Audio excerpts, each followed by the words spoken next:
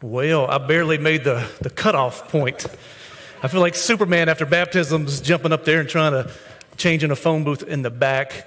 And as I was back there, Ellie, who just got baptized, said, "Hey, your words are really long, but they're strong." And so I just got punked by a new believer who is a child. And so it is good. It's good to see, just what God is doing here. I've been in Kalamazoo all week with our Radiant Network, and you don't know this, we're connected to the Radiant Network, which is a family of churches that are Word and Spirit churches, for encouragement, for relationships, for challenging, but creating presence-focused, presence-centered churches. And so for the last week, I've been with 35 other pastors, just pouring into them and loving on them and encouraging one another and just worshiping and praying in the mornings, hanging out with them in the day, and then praying and worshiping at night, and then coming back and just seeing what God is doing. Our worship team, which is just so talented and so gifted every week. We have so many worship leaders. We have to rotate 3 every single Sunday just to utilize those gifts properly. And there's our musicians who are incredible and new musicians coming, and just seeing what God is doing, and then seeing baptisms and just seeing what God is doing in the lives of people and kids through our kids ministry and everything else. And it is good to be in a healthy, growing, vibrant body of believers. And so if you have a Bible, you heard Revelation chapter 5. We are continuing our Influencers series. And last week we talked about how God created the church to be an influential body or family of believers on earth to advance his kingdom, to bring his kingdom, to influence his people and influence the culture at large. And this week I want to talk about what it means for you and how God created you and how he saved you to be an influence. And so in the last couple of weeks, most of you have probably seen where the Queen of England had passed away, and just seeing kind of the glamour and the ceremonies and the rituals of the monarchy and all these things, and hearing some of these stories of Queen Elizabeth, who was just an incredible leader of the known world for 70 years. And one of the stories that came out was, I think it was in the early 2000s, she had King Abdullah from Saudi Arabia there with her on one of her farms or places there in England. And they were going to take a ride around the estate in her Land Rover. And so King Abdullah gets in the front seat. His interpreter gets in the back seat. He expects a driver to get in the front seat and the Queen to get in the back seat because she's a woman. Well, she climbs over the seat and jumps into the driver's seat of this Land Rover and begins to drive. She takes the keys, put them in the ignition, and she begins to take off. King Abdullah, not knowing she was a driver in the army in World War II, and she begins to drive, and she doesn't just start like little old Queen Elizabeth now. She hits the accelerator and starts flooring that thing. And she's taking twists and turns all through this estate. And what was amazing about this King Abdullah, they don't allow women to drive cars in Saudi Arabia. And now here he is sitting in the passenger seat, letting this little old woman driving around this estate. His interpreter is telling Queen Elizabeth to slow down, and she sped up that much faster. See, when you're royalty, you got some privileges that other people can't do. When you're royalty, you have some favor and some influence that other people don't have. And Queen Elizabeth, when she passed away, she passed that on to her son, King Philip. And now he's the king of England, and their family's all royalty. And none of them earned the right to be royalty. None of them were voted in. None of them were on a poll, got there by popular opinion. They got there by a royal bloodline. And you have a royal bloodline. In Revelation chapter 5, it says this, starting in verse 8. I'm reading from the New King James today for just a second. It says, "Now when he had taken the scroll," now this is in the throne room of heaven. John is looking in to what's going on in heaven, the worship in heaven, and kind of what's happening towards the end times. He says, "Now when he had taken the scroll, the 4 living creatures and the 24 elders fell down before the Lamb," which is Jesus, "each having a harp and golden bowls full of incense." Everybody say bowls. "Which are the prayers of the saints." And I'll get to that in a second. "And they sang a new song saying, 'You are worthy to take the scroll and open its seals, for you were slain and have redeemed us to God by your blood.'" Everybody say blood. "And out of every tribe and tongue and people and nation, and made us kings and priests to our God." Have made us kings and priests to our God. Have made us kings and priests to our God. "And we shall reign," what, in heaven? No. In the supernatural? No. On the earth. Father, in Jesus' name, I pray that this word moves from my mind and my heart and my spirit and my lips straight into the spirits of your people. And I pray it awakens in them to move beyond a victim mentality, even move beyond just a servant mentality, to move beyond the royal priesthood you have called and destined them and paid for them to walk in. And Father, as it happens, I pray you release them into every sphere of culture to bring your kingdom from heaven to earth through them. In Jesus' name, and all God's people said, amen. So John is seeing kind of what's happening in heaven while he's on earth. He gets caught up in heaven. He's seeing all this happen. And he sees that it says the elders and these four creatures are flying around singing over Jesus. It says only you are worthy. But it says there's these 4 bowls of incense. And the incense, it actually says in the scripture, that is the prayer of the saints. And so you may ask, why did we start prayer meeting back on Wednesday nights? Because we have some prayer bowls we're trying to fill up.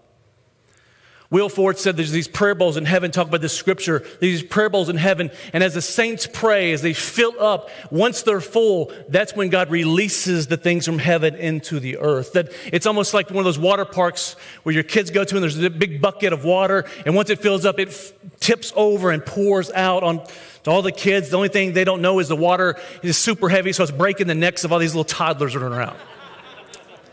I view this scripture, this part, as there's these prayer bowls in heaven. And as the saints actually take serious the promises of God and the word of God and the power of God, and as they pray, as we're praying on Wednesday nights, as we're praying as a community, as we're praying in our prayer closet, we're praying on Sunday, as we're praying, we're pouring water in these prayer bowls, and at some point, at just the right time, they're going to tip over and release what we've been praying for into the earth around us.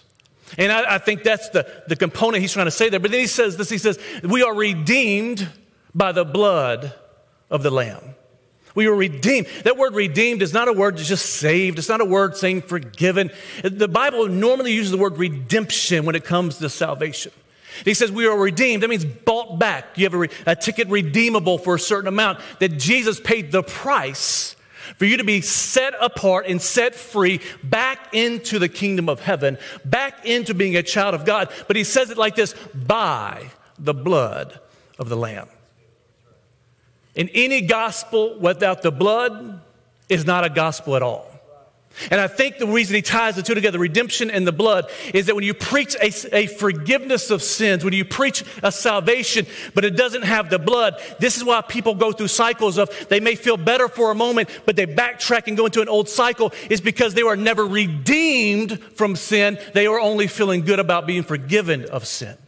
And it is the blood that purchases your freedom. It is the blood that purchases your salvation. It is the blood that purchases your new life. It is the blood that purchases the Holy Spirit for you. It's the blood, the blood, the blood, the blood, the blood, the blood. He's saying, worthy are you, because your blood is the only thing worthy enough to set us apart. Back in the Old Testament, the blood could give you forgiveness of sins for a day on the Day of Atonement. But we have the blood that is so much better, as Hebrews says, that it redeems us not just from sins, but from the consequences and the power of sin itself. And John is seeing that. He says, we're redeemed. We're not redeemed by gold or silver. We're not redeemed by better works or efforts. We're not redeemed by anything except for the precious blood of the Lamb. And from there, he goes into this statement. Out of every tribe and every tongue and people of every nation have made us kings and priests. See, the blood doesn't just save you. The blood just doesn't forgive you of your sins. The blood just doesn't wash you white as snow. The blood actually redeems you to make you a king and a priest to our God. You say, well, I don't really know about that. That sounds a little much. No. Who is the blood for? Us. Who are the redeemed?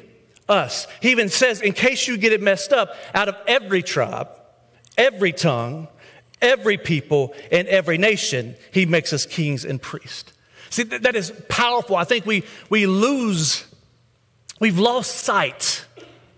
In the desire of getting people saved, we've taught them maybe what they're saved from, but we haven't taught them what they're saved to. See, yes, you're saved from sin. Yes, you're saved from shame. Yes, you're saved from guilt. But you're also saved to something. You're saved to being a child of God. You're saved to a purpose. You're saved to a destiny. But you're saved to be part of the royal family of God. And just like the new king who has no skills to rule a nation, he can't even find his pen on his desk. No one earns the right to be a king or queen. No one takes a vote to find out if they're going to beat somebody else. See, in a royal family, there is no jockeying for position because you're all one family. And when you become the royal family, that if Jesus is the King of Kings and the Lord of Lords, if he is the King of Kings and you've been engrafted in him, guess what you are as well? You are a king. Touch your neighbor and say, you're a king. I'm not talking about the king of rock and roll like you're Elvis. I'm not even talking about you being the prince of pop, being Michael Jackson, or the queen of soul like Aretha Franklin, or, as we all know, Prince. He doesn't even need to know any subtitle because he's the prince of everything. You're a king in the royal family who's the ruler and the royalty of the entire universe. You, my friend, are a king and queen. And he sets it apart so well. What do kings and queens do? They influence the culture around them. When the queen shows up of England, when she shows up, she influences what people do. She influences how they view England. She influences the culture. She influences the nation. She influences. See, when you're in royalty, when you're a royal family, no matter what you do, people are watching you to see how royalty should act. That's why all the tabloids watch the royal family. They're waiting to see how they react, how they respond. And the world is watching you as well to see what does it look like for royalty to walk on earth. See, you are part of the royal family. You may not have a crown, but you've got the bloodline. You may not have the throne, but you have the authority. You may not have the castle, but you have the influence. See, you are a royal priesthood. The Bible over and over again in the New Testament is trying to explain to us that you are royalty. And what's happened is when you lose sight that we bought into this religion that I'm just an old sinner saved by grace. And what that does, it keeps you in the mindset of a sinner. It keeps you with the mentality of a victim. It keeps you in the mentality of somebody who's just a dirty old sinner. And what that means is Jesus really didn't do anything to set you apart. When you realize the Bible does not call you a sinner after you've had the blood of Jesus on you. After you're touched by the blood, the Bible calls you a saint from there on. And a saint is somebody who's set apart, who's chosen, who carries the bloodline of Jesus. And that bloodline is royalty, which means you are not the tail, you are the head. You are not behind, you're out in front. The world is watching you. You are not watching the world. You are the royal family. Remember one of my favorite authors, Miles Monroe. Have you ever, raise your hand if you've heard of Miles Monroe, raise your hand. One of the great Bible teachers of our generation, passed away a few years ago in a plane accident. One of the greatest revelations of the kingdom of heaven I've ever seen. And he tells this story that he was in Malaysia meeting with a bunch of executives from the Sony Corporation. And he's with them. All these executives are Chinese or Malaysian. And he's with them, and Dr. Monroe is eating dinner or lunch with them, some type of meal. And this one big figure says, hey, I need you to explain something to me. Now, granted, these are all millionaires, multimillionaires. And they're all Chinese. And he says, I need you to help me understand something. How come when Chinese people move to a new country or a new neighborhood, they end up owning a business pretty much right away? But the people of your pigmentation, because Miles Monroe is Jamaican or African-American or black, he said, but people of your pigmentation never end up coming to the same level of financial prosperity, even in their same neighborhoods. And Dr. Monroe says, well, he said, I was caught off guard. I didn't know the answer. He said, can you please help me understand? And so this Chinese official, this executive says, well, let me explain to you like this. I will travel to America. When I come into America, I'll come into a neighborhood. And I see that when Asians move into that same neighborhood, within a matter of months, they're owning some type of business. But the people that have lived there forever, the African Americans that are there, they stay in the same thing, doing the same thing they've done for generation to generation. And he said, that it came to me, and this Chinese guy said, it came to me that when Asians move into a new territory, they come looking to be business owners. But when African Americans go out looking for employment, they look for a job instead of a business.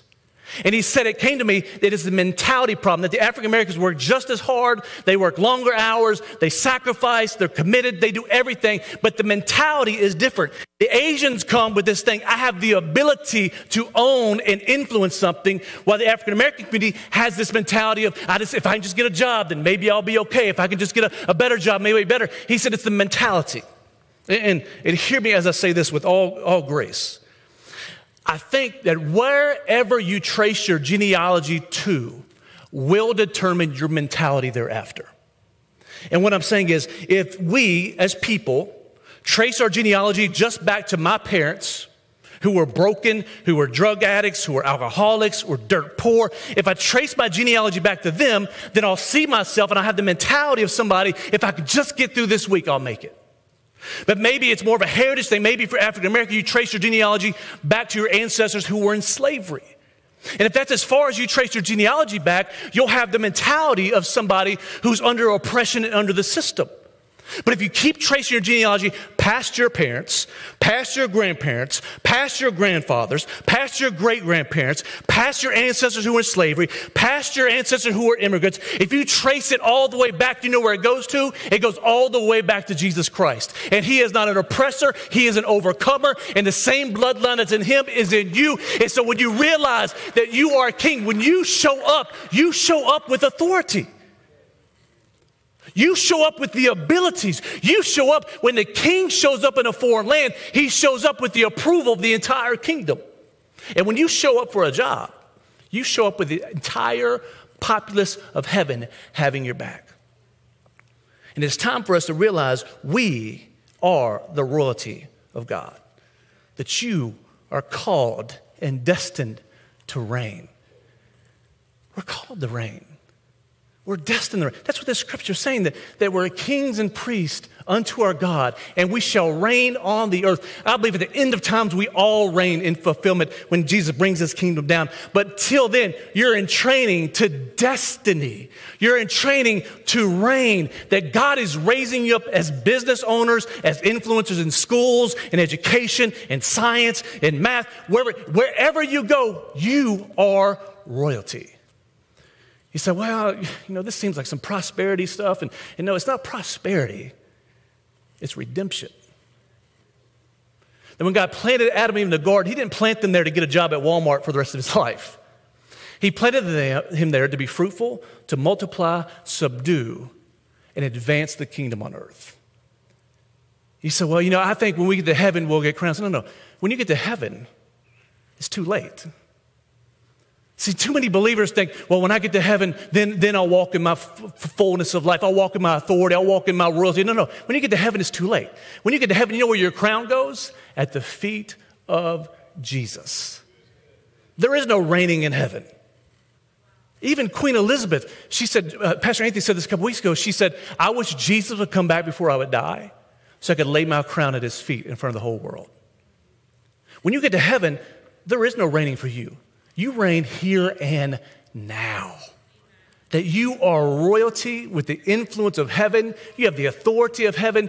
God wants to send you out to take over domains and spheres of influence and territory to advance his kingdom. And so here, I want you to see the two kingdoms. You cannot get through life at all. You cannot get through life if you are not aware that there are two kingdoms that are fighting for influence on earth. I'll say it again. You can't make it through life if you don't realize that every day of your life, there are two kingdoms fighting for influence in the world, in our community, in our church, in our families, and in our own personal lives. It's the kingdom of God or the kingdom of darkness. And there are polar opposites, and both of them are trying to influence you and influence society to exalt one king or the other. So if you throw that up, the difference between the kingdom of God and the kingdom of heaven, we know is very clear. The kingdom of God is an internal kingdom with external fruit. The kingdom of darkness is an external kingdom with internal fruit. What does that mean, Pastor? You can be going through hell and seeing all types of things happening around you, but the kingdom of God inside of you will produce peace that others can see on the outside of you. But the kingdom of darkness, you can have it all together. You can be the biggest celebrity, the richest person on earth. You can have it all together, but inside, the fruit of that is depravity and sickness and evil and darkness, all these things. One is God ruled, the other one is Satan ruled. And make no mistake about it, Satan rules the earthly realm. Without a doubt. Even Jesus, he took him to the high pinnacle and said, I can give you all these kingdoms. Why? He had authority to give Jesus something. Revelation knowledge is the fruit of kingdom of God. And the kingdom of darkness is sensory knowledge, your emotions, your flesh, how you feel. And we're seeing this grow more and more in influence in our society. One is the fruit of holiness. One is the fruit of sin. The kingdom of God operates by faith, but the kingdom of darkness operates by fear. If you don't believe me, turn on the TV. They influence you through fear and fear-mongering and what if this happens. One trusts in God as your source. The other trusts in human efforts, knowledge, and abilities as your source. The kingdom of God operates by grace and favor. The kingdom of darkness by effort and works. The kingdom of God is the citizens and born-again believers. The other is the citizens and unsaved humans. The kingdom of God brings rest and peace. The kingdom of darkness brings fatigue, stress, and worry. The kingdom of God operates by the spiritual laws of heaven. The kingdom of darkness operates by the natural laws of earth. Key laws, the law of the spirit of life in Jesus, but also the law of sowing and reaping. Well, the kingdom of darkness is by the laws of sin and death and the laws of buying and selling. They are two completely different operating systems. Kingdom of darkness is like Windows, full of viruses, spending more money on antivirus software than you actually do on the computer. And then one is Apple. Simple, peaceful, restful. They never coincide. You can't put Apple iOS on a Windows PC. But you can't put Windows on an Apple computer. They're two totally opposite operating systems. And when you realize that, you'll see that the world, there's certain believers who are still operating by an old operating system. They say the right things, they say Jesus is Lord, but they're still operating off an old operating system of Windows 94. And so if you're operating by the world's systems, you will have the world's results, which if we're really honest is depression and anxiety, sexual perversion, immorality, divorce, hatred, violence, racism, political divisions, and all these things. That's all the results of an operating system that is broken and full of viruses and diseases. And when you realize that you are royalty, you no longer operate by the kingdom of darkness, you operate by the kingdom of God. That's why people say, election's coming up, it's going to be really bad this time. We got to watch out. If we don't do this, the stock market's going to tank and this is going to happen. That's fear-based. That doesn't affect me because my Lord is my provider. My Lord is my source. If everything comes up against, if World War III breaks out, it'll be difficult. But guess what? I'm not part of this world. I'm just waiting for heaven to come back down. I don't operate by the kingdom of darkness. Why? Because I'm royalty. And the royals don't fit in to the normal operations of life. You ever seen Aladdin? Literally, Jasmine has to go into the markets dressed down because she wants people to recognize her as royalty. Because if they recognize her as royalty, they would try to either take something from her or kidnap her. Too many of you guys are royalty, but you dress down to go to the marketplace. You are royalty, but you don't want to stand out, so you conform in. You are royalty, you have authority, but you push your authority aside because you don't want people to get offended by what you say. You are royalty, but you take off your royal clothes, you take off your robe, you take off your signet ring because you just want to go to work and fit in. I'm telling you, when you're part of the kingdom of heaven, royalty never fits in. When you go to work, you should stand out. When you go to school, you should stand out. When you go to church, you should stand out. When you go to the ball game, you should stand out. You are royalty. And when you walk in it, it changes how people see you and it changes your influence. And if we're really honest, the reason we see things going on in culture that we see is because the royal people of God have pulled back from their territories in society. They've pulled back from education. They've pulled back from the arts. They've pulled back from TV and media. They pulled back from the medical professions. They pulled back from all these other things to try to protect themselves and not be on the front lines of the war. And what has happened is other kingdoms have placed their royalty in those locations. How do you say that? When Jesus is being tempted in Matthew chapter 4, when you get this, it'll help you make sense of a lot going on in society. Jesus is being tempted. He's fasted 40 days, 40 nights. He gets tempted. And Satan takes Jesus up to the high place and says, all this I can give you. He points to all the kingdoms of the world. He said, I can give you these. Now, what's crazy is Jesus is already King of Kings. All of it's already his. But Satan is trying to tempt us. I can give you all this. And Jesus refuses to take it because he knows it's a counterfeit kingdom. But if you don't step into those places, Satan will begin to place people in those high places for himself. You know what? You have teachers in some parts of the world that are pushing transgenderism and homosexuality onto kids. Is because there's been people that have been called to be royalty as teachers who did not step in their place and pulled back, so Satan placed somebody there for them. When it comes to the medical field, the reason some of the weird, even at Vanderbilt, our hometown, Vanderbilt, they're pushing sex change operations, not because it's what's best for patients, but because it makes them money. You know what that is? Kingdom of darkness, buying and selling. You know why they can do that? Because people that were called to the medical profession pulled back, that were carrying royalty.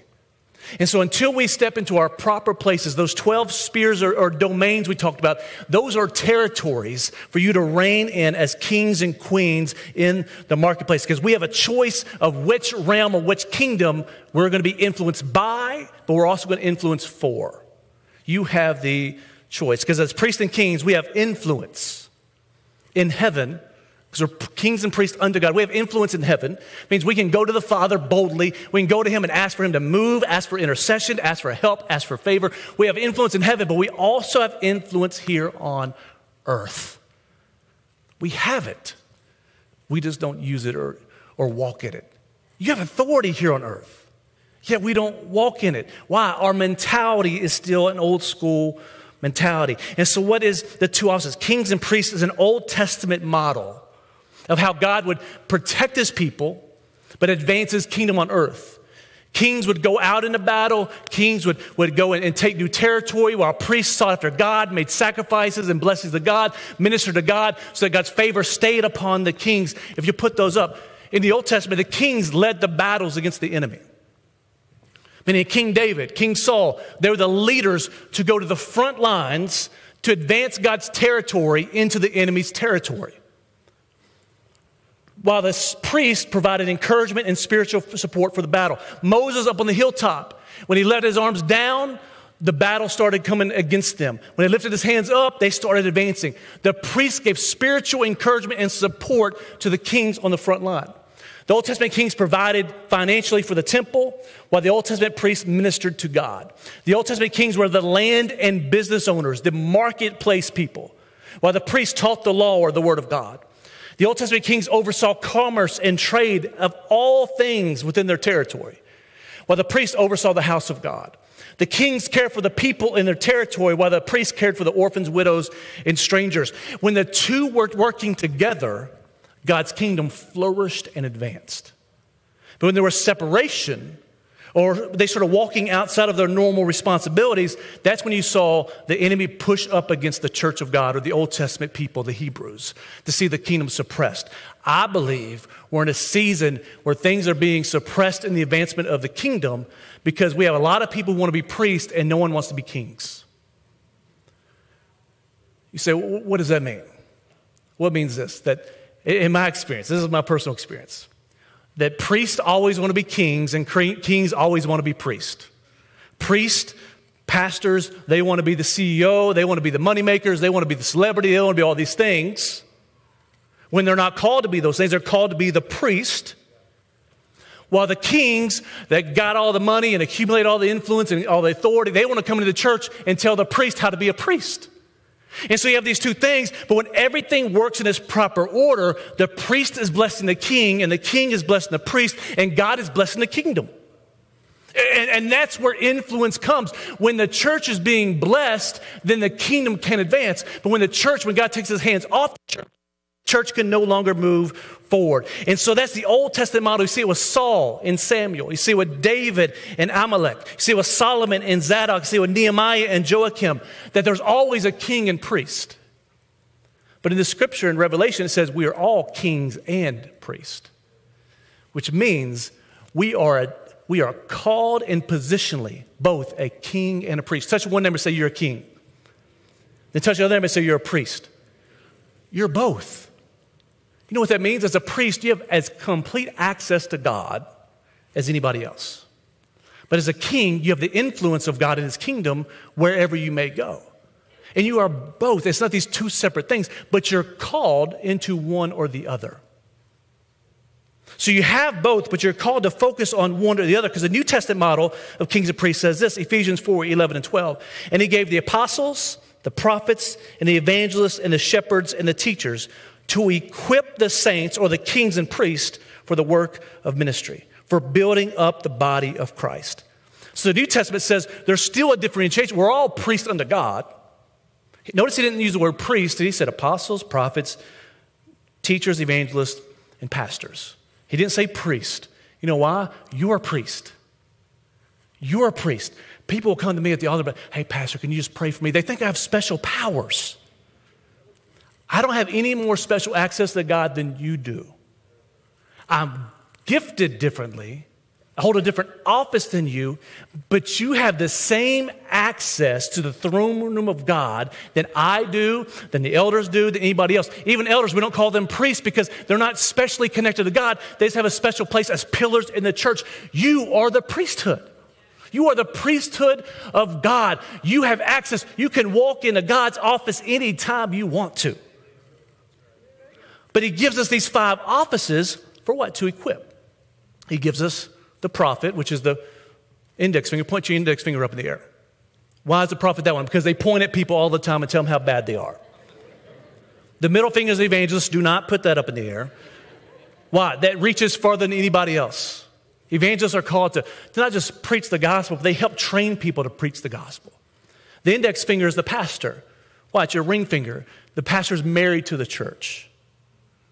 They're committed to the church. Your pinky finger is the teacher because it's the most detailed finger of all your fingers. But then the apostle is the thumb because it touches all the other things. And within that is the body or the church. They all have to be connected in order for the body to function properly. And so you may not be an evangelist or a prophet or a pastor or a teacher or an apostle, but you are part of the body. And it says here that those 5 offices are there to equip the saints for ministry. Not the saints come and pay the priest to do ministry, but our job as our coaches, the staff, the elders, is to equip you to do the work of the ministry. And what is ministry? Partnering with God's purpose here on earth. Like everything. The staff will tell you, every staff meeting, how can you give more ministry away? How can you empower people more? Why? Our job is not to do the ministry, it's to help you do the ministry. You can do more ministry outside the walls of this church if I properly equip you than we could ever do inside the walls of this church. And so the Old Testament is king and priest. The New Testament is the 5-fold office and the saints. And so you have the calling of both, but you're anointed to do one or the other. And so when Samuel got out of bounds with that, or not Samuel, but Saul went to war. Samuel was supposed to come make a sacrifice to spiritually support and encourage Saul in the battlefield. Saul got impatient, so Saul goes in the temple, makes the sacrifice himself. Samuel shows up, says, "What have you done? You're a king, you're not a priest." He said, "Well, I got tired of you waiting for you. I didn't know if you were going to show up or not, so I just made the sacrifice myself." And God removed the anointing from Saul. That's how vitally important it is for us to know. I'm called as a king and priest, but I'm anointed as a king or I'm anointed as a priest. I'm anointed as a priest. Therefore, I don't get involved in things kings get involved with. I don't get involved with politics. I don't get involved with business endeavors. I don't get involved with trying to be a CEO. I don't get involved. I am a priest. And some of you, maybe you've thought you're called to be a priest, but God has placed you in society as a king of your domain, which is your sphere of influence. Some of you are kings of your home. Some of you are queens of your home. If you're a stay-at-home mom, you are a queen of your house. You have influence over your kids. You have authority over your kids. You have care over your kids. Some of you are kings in the marketplace that God has given you business favor that He's given you to advance His kingdom through the marketplace. Some of you are teachers. You're a king or queen over your classroom. You're a king or queen over your locker room. You're a king or queen over your medical office. You're a king or queen over your hospital floor. You're a king or queen. God has placed you there to minister and advance His kingdom as the royal family of God. That when you show up, royalty walks in the room. And to show you the difference, I believe we've overdeveloped the priesthood and underdeveloped the kingship. We can teach people how to pray. We can teach people how to preach. We can teach people how to do all these things.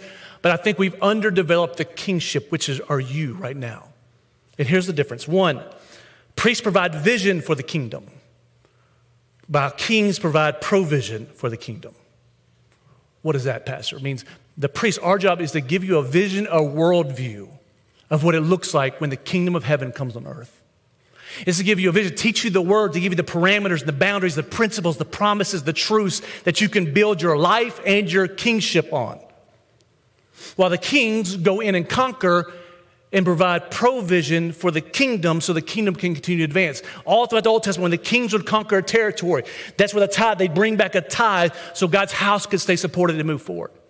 But also, priests have authority in the church while kings have authority in the marketplace.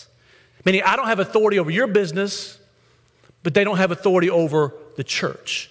And when it gets messed up is when you start getting into some weird nationalism and political things that get them intertwined together.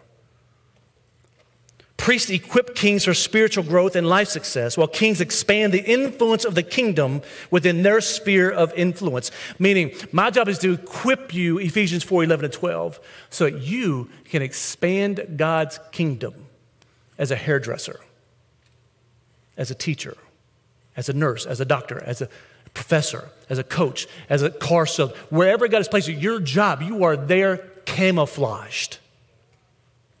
As a car salesman, as a businessman, you're camouflaged. You may look like a business person, but actually you're a king in the kingdom of heaven.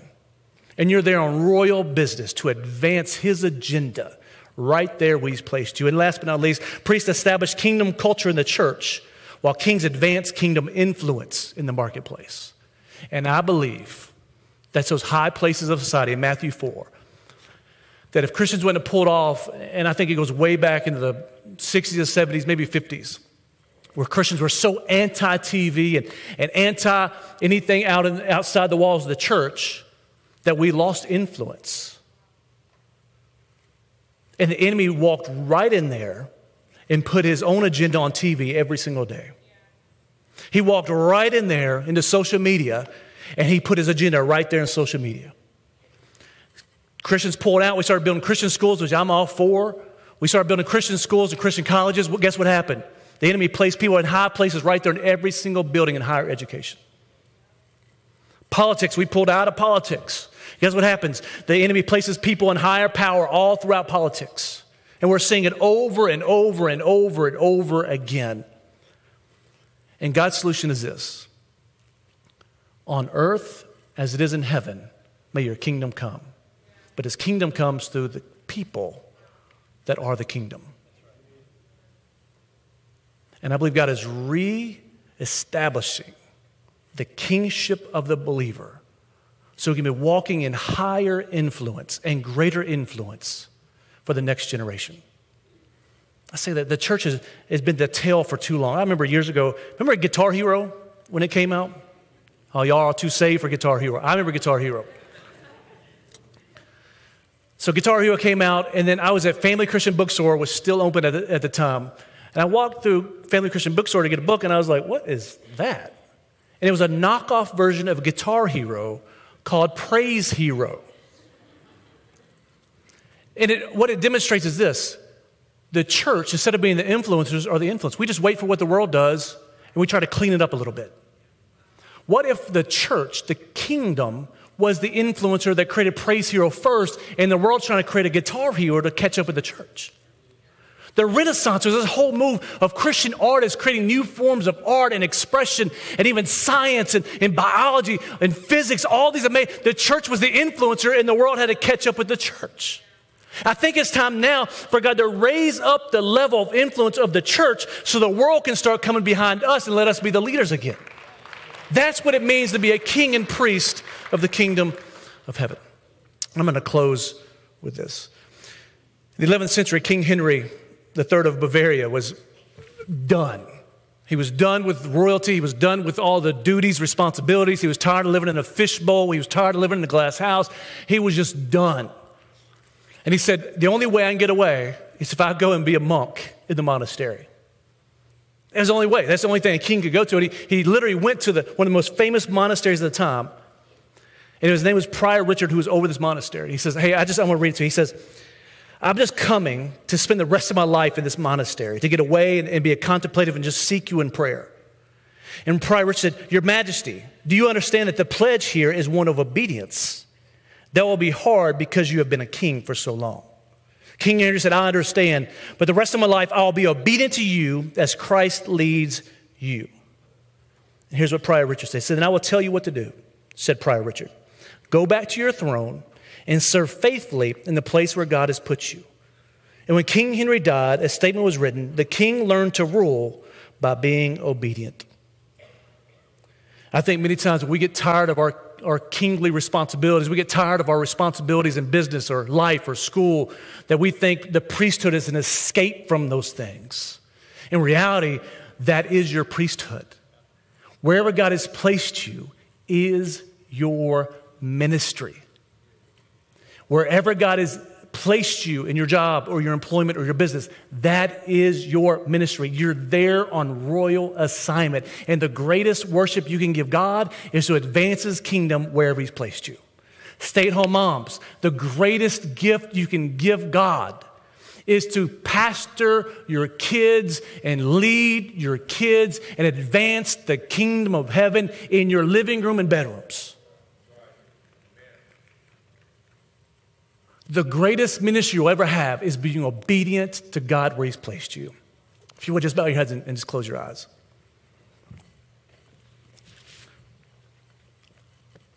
God has redeemed you, saved you by the blood of Jesus to be a king and priest unto God, to reign not in heaven, but on earth.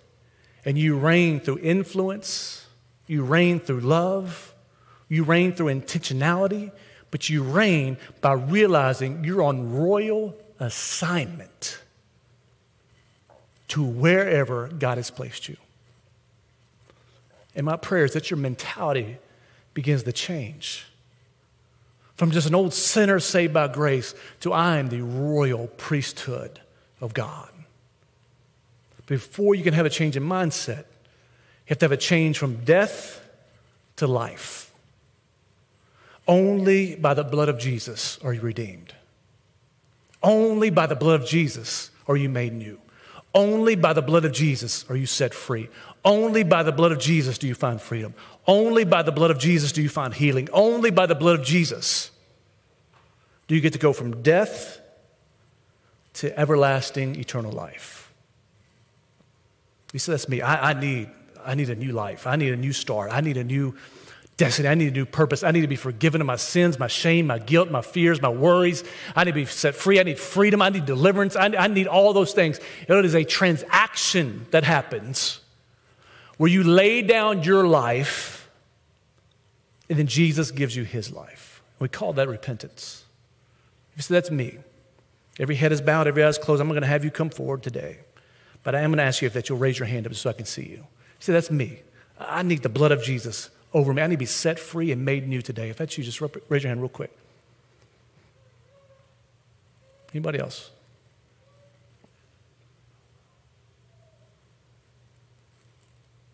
Father, in Jesus' name, I thank you for an amazing plan of good news, which we call the gospel. That from the very first misstep, the great rebellion in the garden, you had a plan to bring your people back home. As prodigal sons and daughters, that you are looking for them every single day of their life. And Father, as they come home to you, they pass through the blood, the holy, unblemished, perfect blood of Jesus. And you make them new again. You don't make them slaves, you make them sons. You don't make them servants, you make them royalty. And I thank you for the blood. And for those that raise their hand, Father, I pray right now that today is a new day, washed in the blood, with their feet set on solid ground as a new creation in Christ, all because of Jesus' obedience and his love towards us, in Jesus' name. And all God's people said, amen. If you would stand to your feet as we get ready to dismiss.